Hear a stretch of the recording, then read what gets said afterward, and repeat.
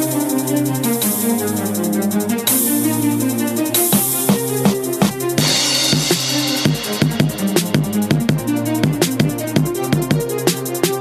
and welcome to the AABIP podcast. On this podcast, we go one step beyond publications and guidelines to speak directly with leading experts in interventional pulmonology. This podcast will address not only fundamental topics in exciting publications, but also unconventional topics for which the evidence base isn't that robust. The views expressed on this podcast are those of the speaker and not necessarily endorsed by the AABIP. This is your host, Udit Chadha, an assistant professor at the Icahn School of Medicine at Mount Sinai. And with that, let's dive into the next episode. Welcome, everyone, to a special episode of the AABIP podcast. Today's guests are four wonderful graduating IP fellows who, if not already, will soon become prominent names in our field. I am fortunate to be in the company of Niral Patel from University of Colorado, Audra Schwach from MD Anderson, Abhinav Agrawal from University of Chicago, and Sanket Thakur from Yale to discuss things I wish I knew before starting my IP fellowship. Now, for many new fellows, challenges will include moving to a new city, navigating an unfamiliar institution, and adjusting from a senior fellowship to almost an apprenticeship. However, on this episode, we're going to try to focus on issues that are specific to an IP fellowship, but there may be some overlap with any new fellowship. So, Niral, Audra, Abhi, and Sanket, thank you for joining me today. So, the interview season typically starts in August and September. So, Audra, while geography and family proximity play a subconscious role in everyone's rank order list, with regards to IP, what all factors did you consider when you were ranking a fellowship program? Well, I think one of the main things I was interested in the beginning was a program that was very busy and that I would hopefully be exposed to a wide range of pathology throughout the year, because I know this would give me exposure to different procedures, different techniques, things that I may experience once I'm out in practice on my own.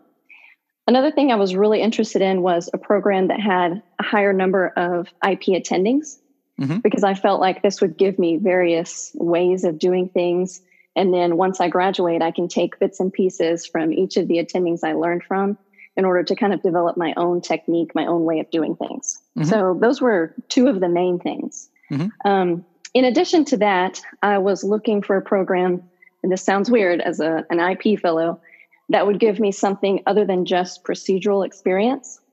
You know, as IP physicians, we're always trying to lead and do some research and push the edge, and publish our things. And without a lot of exposure to biostatistics, research protocols, it's difficult to do that. And so MD Anderson was able to give me all of those things, give me some more exposure to biostatistics and some things that I didn't have a lot of experience in before my IP fellowship. So those are some pretty important things for me. That's fantastic. That's very mature of you. I didn't think half as smart as that when I was doing my IP fellowship interviews. But, you alluded to this somewhat, but in a short fellowship of 1 year in most programs, mentorship seems to be something that's very, very important, right? Absolutely. Yeah. So, Niral, do you want to add anything to that list? I would say that pretty much hits the nail right on the head. I would say the two other things to consider are not just the pure procedure numbers, but also where the attendings you would be working with come from. Historically, a lot of attendings in the current IP paradigm, they were trained either at Penn or at the Harvard or Duke programs. And taking a rigid bronchoscopy as an example, there's the open system versus the closed system, and those are different ways of approaching the same problem. So kind of to add to what Audra said, having a program where you're not learning from the same school of thought can be helpful, because then it just adds additional tools to your tool belt. And geographic variation makes a big difference as well. Northeast programs compared to Midwest, compared to West Coast programs, sometimes just by virtue of geography, they see different pathologies that you may not consider if all of your training was in one part of the country. Absolutely. Training biases are real. I mean, I don't think it's wrong, because there are many right ways to approach a specific problem, but I think you hit a very good point there. If you can add to that, Niral, just what conferences should fellows attend, aspiring fellows, incoming fellows, and any special sessions that they can attend? It's a small community, right? I'm sure you can meet many program directors, future mentors. What did you do for this? So for me, what I tried to do is I tried to attend as many IP-specific conferences as possible. And for that, there's really just AABIP and the WABIP conferences. And AABIP now has an annual one, barring COVID issues. But WABIP is every other year, and it's around the world. So if it happens to be in a location where you'll be able to attend regionally, it's a worthwhile, and it's a good opportunity to meet people. Also at CHEST, although there's not an IP-specific section that will be labeled as such, sometimes just going through the program, you'll be able to find many IP-specific talks or by talks by IP thought leaders. And one of the things I was fortunate enough to stumble onto is before I started my IP interviews, I ran into a couple of IP-specific talks that were on the very last day of CHEST, where there was almost nobody there, but they were very kind of cutting edge, barely even published articles and thoughts about the future of IP. And then just being able to discuss the nuances of those as an interviewing fellow, it makes you stand out, and it gives you kind of an in-depth perspective on what the leaders in the field are doing. So looking for all of those opportunities, these AABIP podcasts, all of these are opportunities for exposure and experience. Absolute gold. Thank you, Niral. I'm making notes as you speak. Okay, so one thing that I think featured prominently in my mind was that, even though I tried to throw a blind eye to it, was procedure volume. I would always ask, hey, how many rigids do you do? How many fluoroscopies? Only 50 fluoroscopies? Surely that's not enough. So, Abhi, any comments about this obsession with procedure volume that every incoming or aspiring fellow has, including me? I think, you hit the nail right on the head. I had the same volume obsession. I would go to every program and I would ask them if they're doing 100 rigids. Oh, that's not enough, maybe 200 rigids. But I think, you learn. And as I go through the year, I realized that it's not about the volume. I think there are two factors. I think, what are you doing? The indications, getting good at a procedure does not require 200 procedures. I mean, you have a steep learning curve, and then you pretty much hit a plateau and you're fine-tuning yourself. And then the other factor that comes into play is having a breadth of procedures, because there's a short year. I mean, there are only so many days in a year. You're going to realize that if you do 300 or 400 or one procedure, you're pretty much compromising on something else. So I think it is important to focus on one quality and the breadth of procedures rather than just a single procedure volume. I think that's something that, standing at the other end of the fellowship, I can say confidently. Fantastic. Sanket, anything you want to add to that? Do you agree with Abhi? So, no, I think I completely agree with what Abhi said and what you said, that pretty much everybody is obsessed with a number, and they do actually, as a matter of fact, encourage you to find out about that as well, right? On your interview, hey, you should probably find out what's the procedure volume has been, and that's a part of the of fellowship accreditation as well. So I guess this is something is okay to inquire while you're applying for the fellowship. But I would say this is something that everybody just has to go through and learn on their own, that the procedure number obsession is not that important. And as Abhi pointed out, probably being comfortable with what you're doing is more important than number. And that number might be a little different for everybody. So that's probably something to keep in mind. But I think everybody learns just this on their own at some point. Yep, absolutely. So true. So quality over quantity. All right. So one of the challenges during a short fellowship like IP is also preparing for critical care or pulmonary or whatever boards you may be planning to take. However, simultaneously in this 1 year, you somehow also want to learn IP. Now, my 1 year fellowship was undoubtedly the steepest learning curve I've encountered after my intern year. So Niral, make this easy for incoming or aspiring fellows. How do they ensure that they are optimizing their IP-related reading time, and what should they be reading? I'll take, to keep it as short as possible, I would say read everything that your attendings have written. Because if they didn't, they're pimping you on something, it's going to be based on something they wrote or they were involved with. And if you happen to read something that contradicts that, you will be told you are wrong many, many times in many different ways. I will say that one of the issues that we've been working on this year, through the education committee, myself, Audra, and a few other fellows who have been putting this together, is an update to the AABIP reading list, which will hopefully be available very soon, hopefully in the next month or two, when the next batch of fellows will be starting. And hopefully that will add a little bit more of a balanced approach. All right, perfect. So graduating fellows typically take IP boards towards the end of the calendar year of their graduation. So November, December for you guys. Audra, any specific advice regarding IP fellowship board prep during the fellowship? Well, I think trying to keep up with current literature, as Niro highlighted, reading things before you start your fellowship that your attendings have published is a good way to start. But trying to keep up with updated literature throughout the year is really important. We have a journal club, and I assume that most programs do as well. And so that's a good way to kind of keep up to date with things that are going on. There are a few IP books available, and now actually the AIPPD has an interventional pulmonology self-study book, which I've started using, and it seems to be pretty good as of now, with some questions and different images and approaches to things. I also think it's important to try to take some time, even though sometimes our days are very busy with procedures and consults, but to try to sit down with your attendings and review some of the cases. Why did they make the decisions that they made? Would you have made the same decision?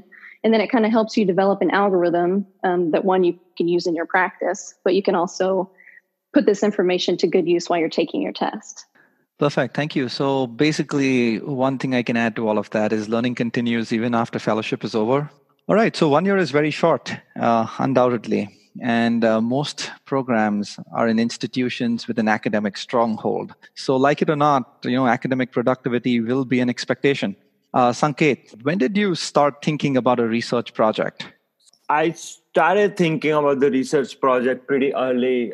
Reached out to my mentor, who was going to be my mentor in Yale, even before starting the program as well. And we kind of started to brainstorming. One of the idea that at least they have was 1 year generally is real too short to do any kind of fun, proper multi-center randomized clinical trial that can go to any GM, for example. The time is too short. So our goal was to do something which is more doable within the year. So we for this particular year, I ended up focusing on more of writing a review article. So that was the decision. That was that was what I chose to do. That's what I think it will be really important to keep in mind in terms of what program you're going and what are the strength of that particular program and what would be easier. If you have some niche interest in research to begin with, then you're probably going to look for a program which can provide you support for that research. But there's a lot of the current IP fellows most of them are my friends, and I can tell them everybody's kind of still exploring in terms of where they want to focus on the research for rest of their career. So in that sense, probably trying to do something which can be easily achievable within that program. For example, at Yale, we have a huge pleural service with one attending on a pleural service all the time and two advanced practitioners. So we had pretty large data on doing torasynthesis in a chest tube without stopping any blood thinner. So that was such an achievable research project in Yale because it's just easy. It just makes it so much easier to enroll patients, So that's what I'm trying to say. So probably you should try to come up with an idea which is easily achievable in the program that you're going to join. Perfect. Thank you. Abhi, any tips based on your experience? Well, ideally, yes, you should come up with an idea and it'll be, if you can hit the ground running, I think it will be the best case scenario. But I faced something different. I did not have an idea. And, I think a couple of other things to think about is, as we are fellows and we are probably not completing our research projects, it's very helpful to reach out to the current fellows because it's a short year and they probably have some projects ongoing. So you might want to continue those projects because they might have already formed an idea, but the data collection is pending.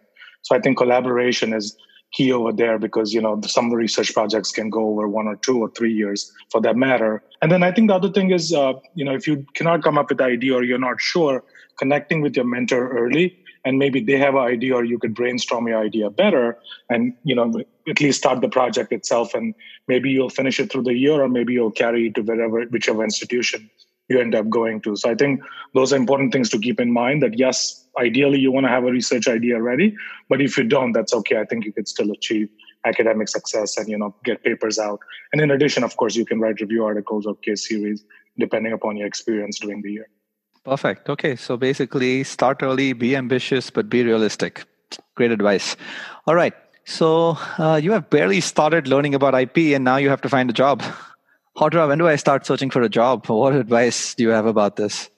Well, even before coronavirus affected some people this year, I would have said you need to start looking as early as possible. Mm-hmm. And this is primarily because a lot of us are looking for academic jobs and academic institutions for a variety of reasons, some of which I may or may not even know, move very slowly. So, they may post a job, have to wait a certain amount of time for applicants. Then they choose a few people to interview. Based on those schedules, it may take months for those people to actually interview. Then you have to come back for a second interview, and then an offer letter may go out, and in this time span, maybe 5 or 6 months has gone by. And then after that is the process of the contract and the credentialing. And so I think it's important from the beginning to decide, do I want to take any time off or need to take any time off after my fellowship? When do I definitely want to start, either for personal reasons, financial reasons, whatever? And then kind of plan ahead that your process may take several months when, we're used to applying for an IP fellowship or applying for pulmonary critical care. And then we make our rank list. And on this day, we find out where we're going to go. And that's the end of that process. But the job process doesn't really work like that. So I think the earlier you can start keeping these things in mind, the better it'll be. All right. So you guys are giving the incoming fellows a lot of stress. They've got so many things to do. How many programs now expect you to understand billing? Now, if your IP fellowship doesn't expect it, your job surely will. Niral, as an incoming fellow, I love stents, but I know nothing about 31631 and 31636. Do I need to know all this? Do you have any good resources in your mind? Have you reviewed anything about this?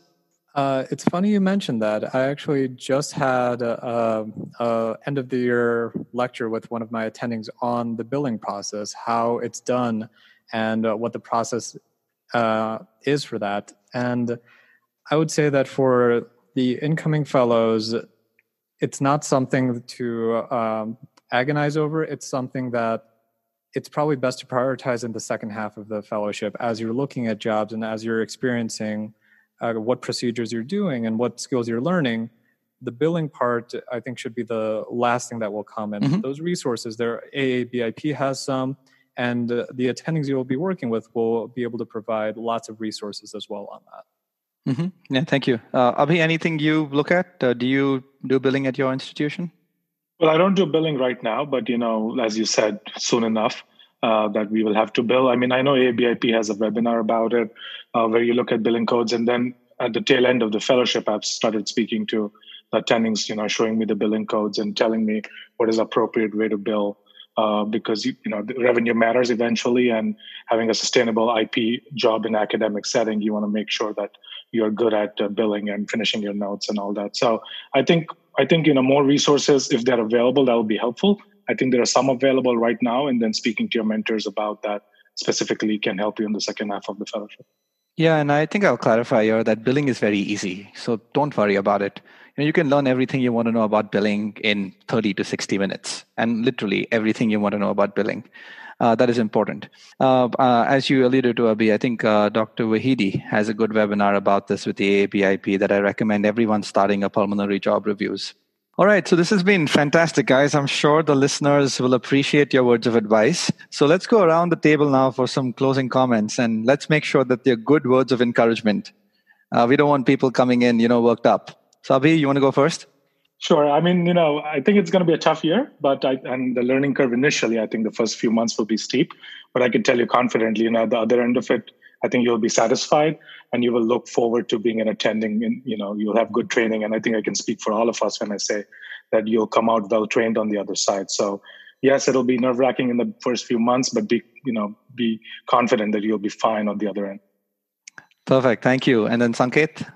Yeah, as Abhi said, that this is going to be definitely a tough year, and just work hard, stay focused, and learn, prioritize things, and I think you will do well. Perfect. Thank you. Audra? Yeah, I think no matter where you end up matching, your IP fellowship is going to be, you're going to get out of it what you put into it. So try to do all the little things you can, all the thoracentesis if you have some time, the extra bronchoscopies, maybe if you're not on service with an attending, and your year will go wonderfully. I mean, you'll get a great experience, good education. You'll end up feeling very confident at the end of your fellowship, knowing that you can be an IP attending on your own now without backup. Perfect. And Dhiral? I'll say this, just to echo what everyone has said.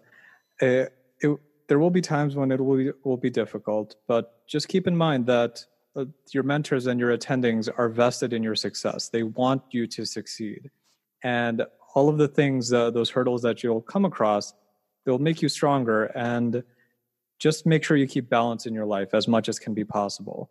All of the other fellows that you meet on the interview trail, they're people that you're going to continue to see at future conferences. You're going to be reading each other's publications. They'll be your collaborators. Make sure you stay in touch with them.